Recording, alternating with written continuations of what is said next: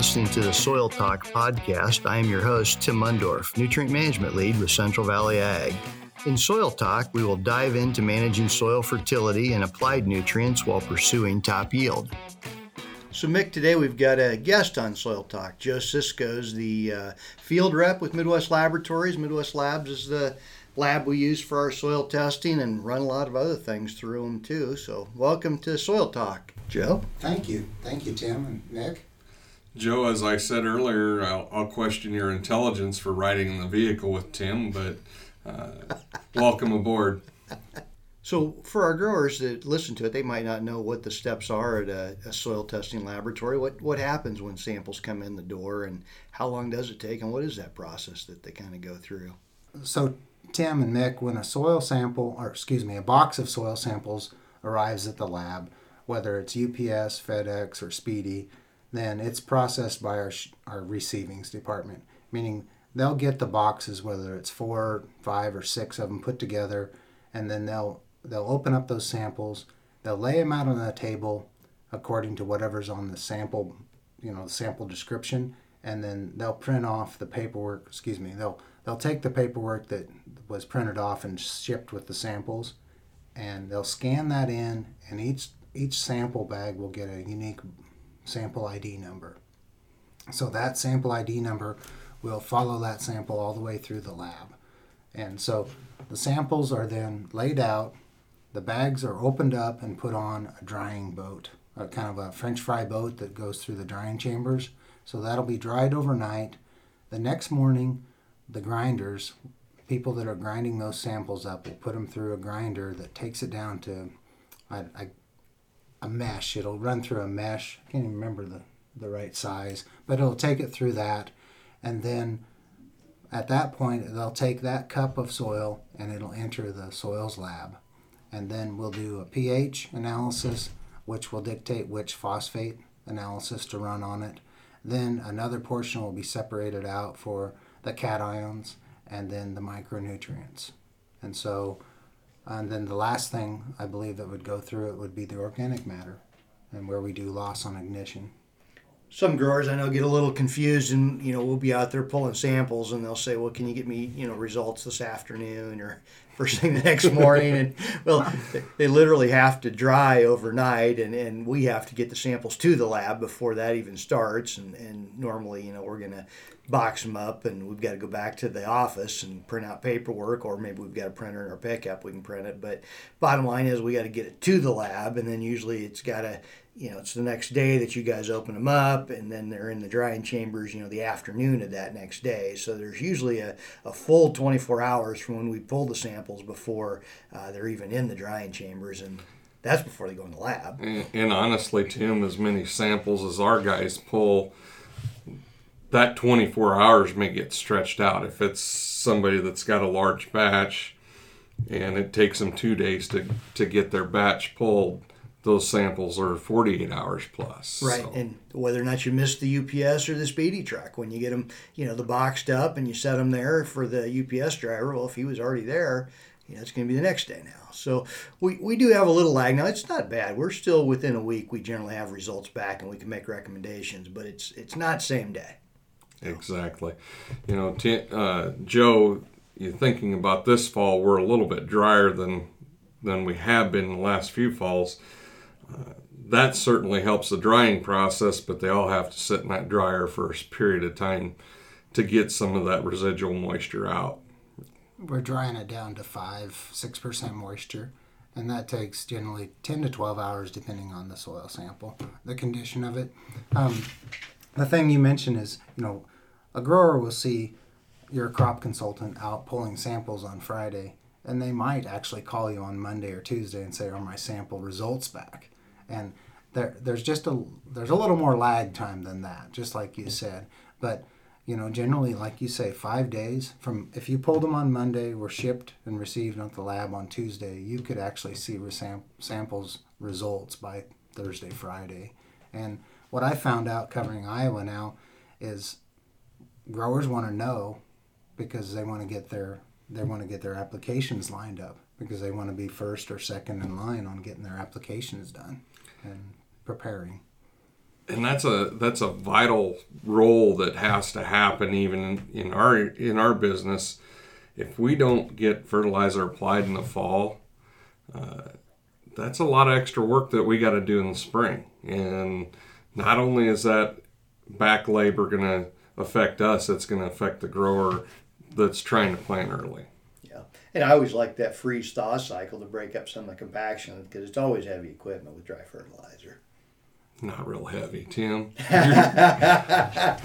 It's not like you're driving your loader around out there. Just tons. Just a lot of tons. This goes back a few years ago, probably 10, 15 years ago, where we had a wet winter, and the only time we could apply dry fertilizer or anything was at night. And I remember this co-op system that now represents CVA here, they were applying at night to get things done. And that was back in the early 2000s. And so when you have your sample results and you're ready to go and the weather's good, it's just like harvest. Get it done. Get it done in a hurry. That's the nice thing about precision ag. It does allow us to run in a lot later hours with the auto guidance and the RTK, and there's just a lot of opportunity to do a better job than we used to do. Which kind of brings up a point. So how much does grid sampling affect the laboratory as far as the volumes that come in? I would say grid sampling is over 50-60% of our samples, and it's growing. I mean, as we see accounts, regardless of where they're at, as we see them adopt precision ag, their sampling and their relationship with that grower takes off, and then it grows from there. Joe, I'd like to hear your theory or thought process on a composite sample. I know what Tim and I think of those composites type samples, but how do you feel about those samples? I feel a disservice to the grower on a composite unless I can go out and document where I've been with an app. And that means if I could grab an app, and I don't want to pick on anyone's, but say I could grab an app and I could go back and have 12 sample points. I need 12 cores, and I could go back to them 4 years from now or a year from now. Then I could do justice to a composite. But that's the only way. I've done composites when I was in retail, and I look back and it's a guessing game. Unless you know you can come back. And at that time I couldn't. There's a lot of that goes on in this business where the grower looks at that and they say, well, we don't need to grid sample, we don't need to zone sample. Just give me a composite sample, that's good enough. And my opinion is we just throw darts at a dartboard and give them the results that way versus at least having some sort of way to go back to those same areas. Yeah. If you could call it a smart composite, and that's what I did this spring. I went out on 2 80s for a brother, and we split it up, but I dropped a point with my phone app, and then I came back a month later and did those same points again just to see if it was repeatable. Even when you georeference the points, though, you're still averaging out all those cores because it all goes into the lab in one bag and all gets mixed together. When you average things out, you can really come up with some misinformation. If you average out Mick and I, you'd probably come out with a nice, intelligent guy, but we know that's not true. Yeah, you kind of tend to be on that lower spectrum, Tim. My biggest issue with grid sampling or zone sampling, whichever way you want to do it, is I consistently find ways I can save that grower money or make his fertilizer bill not quite as bad as it was going to be if I put down the amount of fertilizer that he needs in his low spots across his entire field. So you go out there and they're way low on phosphorus, let's just say. But turns out there's an old livestock area, or maybe the neighbor used to have livestock and he had a small manure spreader and he used to spread a bunch of manure out on this 140 across this half section. Well, that half section's really low on phosphorus, but I can get by with a lower total tons of MAP, let's say, that I apply because I can take out some of these spots that have real high fertility and I don't have to apply there, or I apply a really small amount there and use that fertility that I was going to spend where I really don't need it and put it in the areas where I really do need it. And that's what I like most about grid sampling is invariably I can find places where I can save the grower money in nutrients or lime and put those things where they're really needed and not in the areas that don't need them. You know, we need to farm smarter, and I think of things that Grandpa used to say, and he'd always say, work smarter, not harder. And I think a lot of times we don't think of that composite sample as being the harder way to do things. But certainly grid sampling or zone sampling is more of it's working smarter, not harder. Yeah. So Joe, kind of switching gears just a little bit, you talked a little bit about the standard analysis, that phosphorus, those cations like potassium and calcium. You talk about the micronutrients and pH. How about this whole soil health thing? I mean, they got all kinds of people talking about soil health and sustainability. Are you doing some testing along those lines, and what are your thoughts on it? So the soil health, what came up 5 to 7 years ago, as far as a hot topic. And Midwest Lab jumped into it just like most other labs. But we created a Soil Health Complete.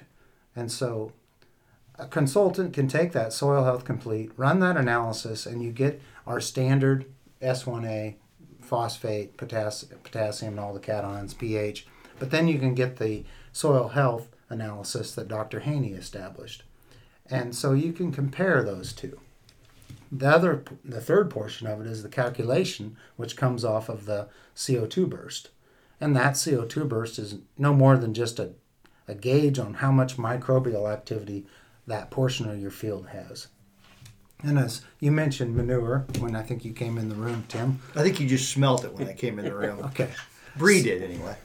So the manure portion that growers are clinging to now is helping on that microbial activity.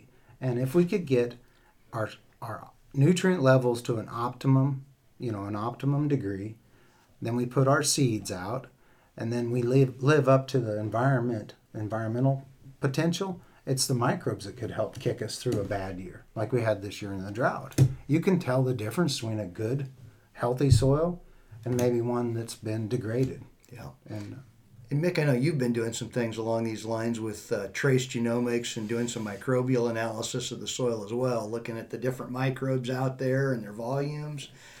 Elaborate on that. I think, the next step beyond microbial, what we've been doing with trace is looking at some of the microbes out there, but in addition to that, the DNA and what DNA we have in our soil. You think about what we know about the human gut, and in the last 25 years, we've learned a lot about that human gut. We're at that stage 25 years ago where we were with the human gut today with our soils. What can we learn about our soils that can lead us to the next level? Is that whether there's DNA out there that is from a disease-causing organism? So is there a disease potential for Gauss's wilt? Is there a disease for potential for gray leaf spot? Get better at placing hybrids and varieties and understanding, okay, we have a potential for white mold in this field. Let's stay away from the varieties that are going to get white mold. Let's choose a more resistant variety. I think those are important steps in our future. Is it a perfected system yet? No, absolutely not. We're still learning. It's part of that learning curve and getting an understanding of what some numbers mean. They can give us an idea, okay, if you're below this, you're probably going to be safe, but it doesn't guarantee it. And we need to learn where is that safety level or where is that level at. I think over the next 5 to 10 years, we'll be able to learn those things. Yeah, I think one of the biggest challenges is the agronomy and the agronomist catching up with the technology. Tim, and one of our biggest setbacks in this industry is it's a 1-year cycle. You have one chance to do it and do it right, and you have one chance for results every year. And so it takes a long time to get to learn something new and to get figured out exactly where we're at in the data collection. Well, and every year you learn something new, but one thing you learn is what you learn this year may or may not actually apply to next year. Exactly. Because next year's weather's going to be different. And we're testing in nature. As you learn with your organic plot this year, you're testing in nature, and Mother Nature's fickle, and she can throw a curveball at you, and you can have one strip here of 8 rows next to another strip and get totally different results. Yeah, that's one thing I like about the way Midwest Laboratory does their soil health testing is they do give me one number that I at least understand, along with a number that I question, but it is the Haney result. It's just I'm not always sure what to do with that result. If I've got really low biological activity and I know the sample was taken during a time where there was decent soil moisture and decent heat, so there should be good biological activity, well, then I got to question, that there's a problem here and maybe I need to do something about it. But, it's a lot easier to make a phosphorus recommendation or lime recommendation than it is to make a soil health recommendation. You have a lot more years of proven facts behind you there, though. Right. The whole correlation and calibration, that's one of my challenges with everything related to soil health is the correlation to yield really hasn't been established real well yet. Not that it can't be. We're not there yet. We're not there yet. Yeah. The one thing I'm seeing about the soil health, the test itself, is it's in a combination with what you're already doing. Then you look at something, say I'm going to try no-till or I'm going to implement livestock into the program. So I take my soil health now, 2020, well then I come back in 2021, 2022, same time of the year, and then I see, what am I doing? Am I moving the mark? And that's, it's no different than what we do with our common tests, our basics. And then we see how they bleed into each other. Right. Bringing it into the grower system, having an understanding of their system and using those numbers to make tweaks instead of just okay, here's the number, here's your recommendation. That makes a lot more sense to me. I would agree. Yeah. So, we talked a little bit about soil testing. We talked about soil health. I think Midwest Labs did some new things with plant tissue testing this year, a program kind of around tissue testing a little more often and maybe trying to fine-tune some of that fertility. Tell us a little bit about that, Joe. So this year we launched Shared Insights, and it's a week-to-week tissue sampling program. And so if I'm a corn grower and I want to have a little better understanding of what's going on within my plant, say from V4 all the way out to V14, then this program allows me to tissue sample on a Monday, Tuesday, or I have one of my consultants or my agronomist from your location come out and take those samples for me. But it builds on itself. We can see what's going on week to week. We can even see, okay, I had a rain event July 1st, and I take my tissue samples the week of July 5th. I see a spike in my nitrogen and my boron and my zinc. So then I know those are all mobile nutrients. My soil profile was rehydrated, so then I had some major uptake. Or if I see 3 or 4 weeks of a nutrient kind of on the bottom side of where I'd like it, well then I know I have an application coming up either through the pivot or with an airplane. I could maybe adjust. But those are some opportunities there. But mostly it's just a scorecard on a week-to-week basis that maybe I just want to know what my basics are doing, my NP and K. And then next year I could adjust something. Maybe there's something in the marketplace that I should do differently, a tillage or a application method. You have thoughts on that one, Mick? Certainly having that week-to-week report card gives us some idea of what's going on. We need to get a little better at fine-tuning what we're doing with those. Are we letting them sit on a desk for a week before we look at them, or are we looking at them right away and making educated adjustments to those? That's a challenge too, because I did it this year for 3 growers where we did either every week or every other week. By the time you get the results back, and by the time, especially if you're putting them in a spreadsheet or something, in this case I was doing spreadsheets with graphs, you can easily be a week before you've got information that you're comfortable looking at. Because number one, you want to see where you're at now, but also, well, how's this compare to where I was last week or 2 weeks ago? And how's that compare to the norms? Am I trending up? Am I trending down? And the norms trend as well. Nothing static out there. The one thing I'll say to growers about it is it's not for the guy who hasn't done a pretty good job with his grid, zone sampling, and base fertility to start with. If you haven't done that, don't bother with this. But if you've done that and you're looking for the next level, this is not a bad way to get a better picture of what's going on in your plant from a fertility standpoint. We pay a lot of attention to the soil because, frankly, that's what most guys need to pay attention to. But if you really want to get into it a lot further, and it's a lot of work, it's not something that you just do once and you're done. You're out in that field, every week or every other week. And when you get past about V6, it's a lot of work. I mean, it's not a lot of fun walking around V14 corn. You can't do that with your four-wheeler. You can, but the grower's usually pissed off. And to do it right, you need to go past the first and second and third tower. Yeah. And it is a lot of work because I actually went through Dent, brown silk, and actually all the way through maturity and black layer. Black layer, yeah. And it's a lot of work to get those samples taken, get them done and sent to the lab. And then one benefit of our program is it comes in already correlated week to week, and then you can look at it after the fact. Now we're going to have some tweaks to the program this winter, and those tweaks will make it a little more user-friendly. And we'll see what happens next year. Yeah, I know some of the ultra-high yield corn growers have been doing some things like that too. The Randy Dowdies and the David Hulas believe a lot in that weekly tissue sampling. I haven't figured it out as well as they have, but there definitely is some advantage to it as far as getting a good picture of what's going on in the plant. Some of the things it points out to, in all honesty, don't make sense to me. Like iron in a high iron field or magnesium in a high magnesium field. I don't understand that, but for whatever reason, those tissue samples on those days I pulled them had less iron or magnesium in than what the laboratory says the norm is. And that's part of our learning curve and understanding. And we still, like I said earlier, we still have got to get ourselves trained. Let's get these results back. Let's do something about it. Or at minimum, take a look at them. And as you know, and I've done it myself, it gets to be a struggle to get in the process of looking at that number and doing something with it. Right.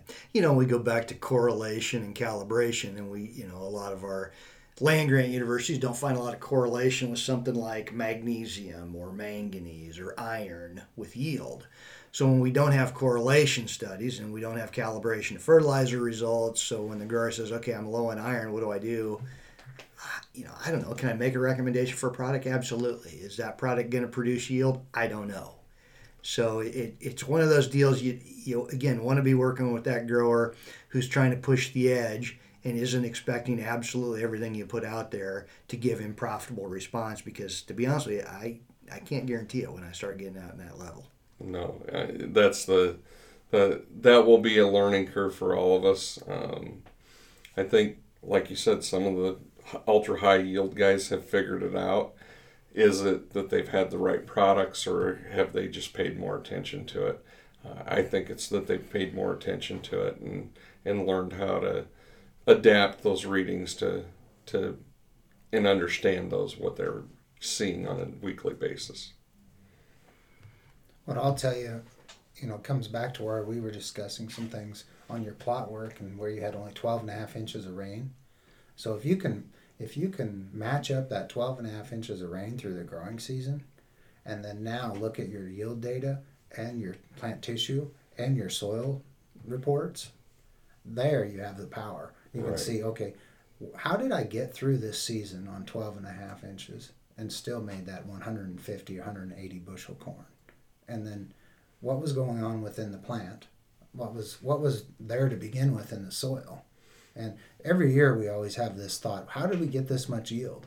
Well, there can just be those timely rains, and we get that mineralization, and it takes us through the black layer, or we were just lucky. And I hate to rely on luck. I would say half that value of that tissue sampling is just being out in that field. Whether it's the grower or whether it's the agronomist, being out in that field and looking at what you're seeing, taking some pictures occasionally to help you remember later. There's a lot to be said for just being out there and see what that plant's doing. Because back to your low moisture, if it's onioning up every day, well, you know that that's going to affect yield. Mm-hmm. You think about it, and we have several companies wanting to take the feet off the ground per se. Uh-huh.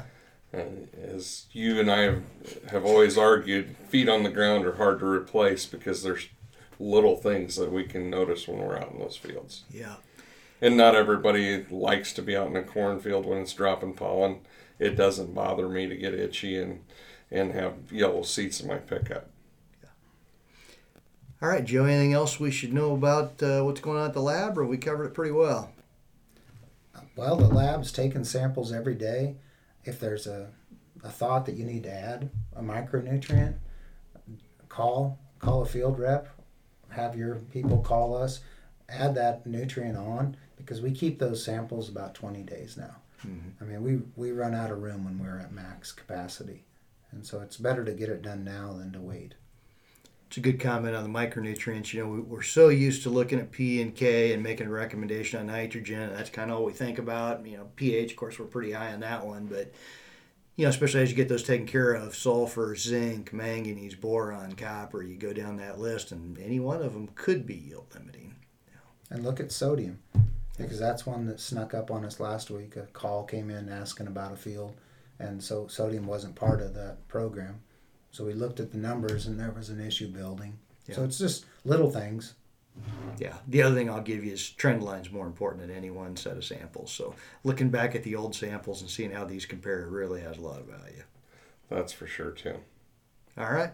Well, let's wrap it up, Joe. Thanks for coming on to Soil Talk with us. With Mick Godekin, I'm Tim Mundorf, and thanks for listening to Soil Talk.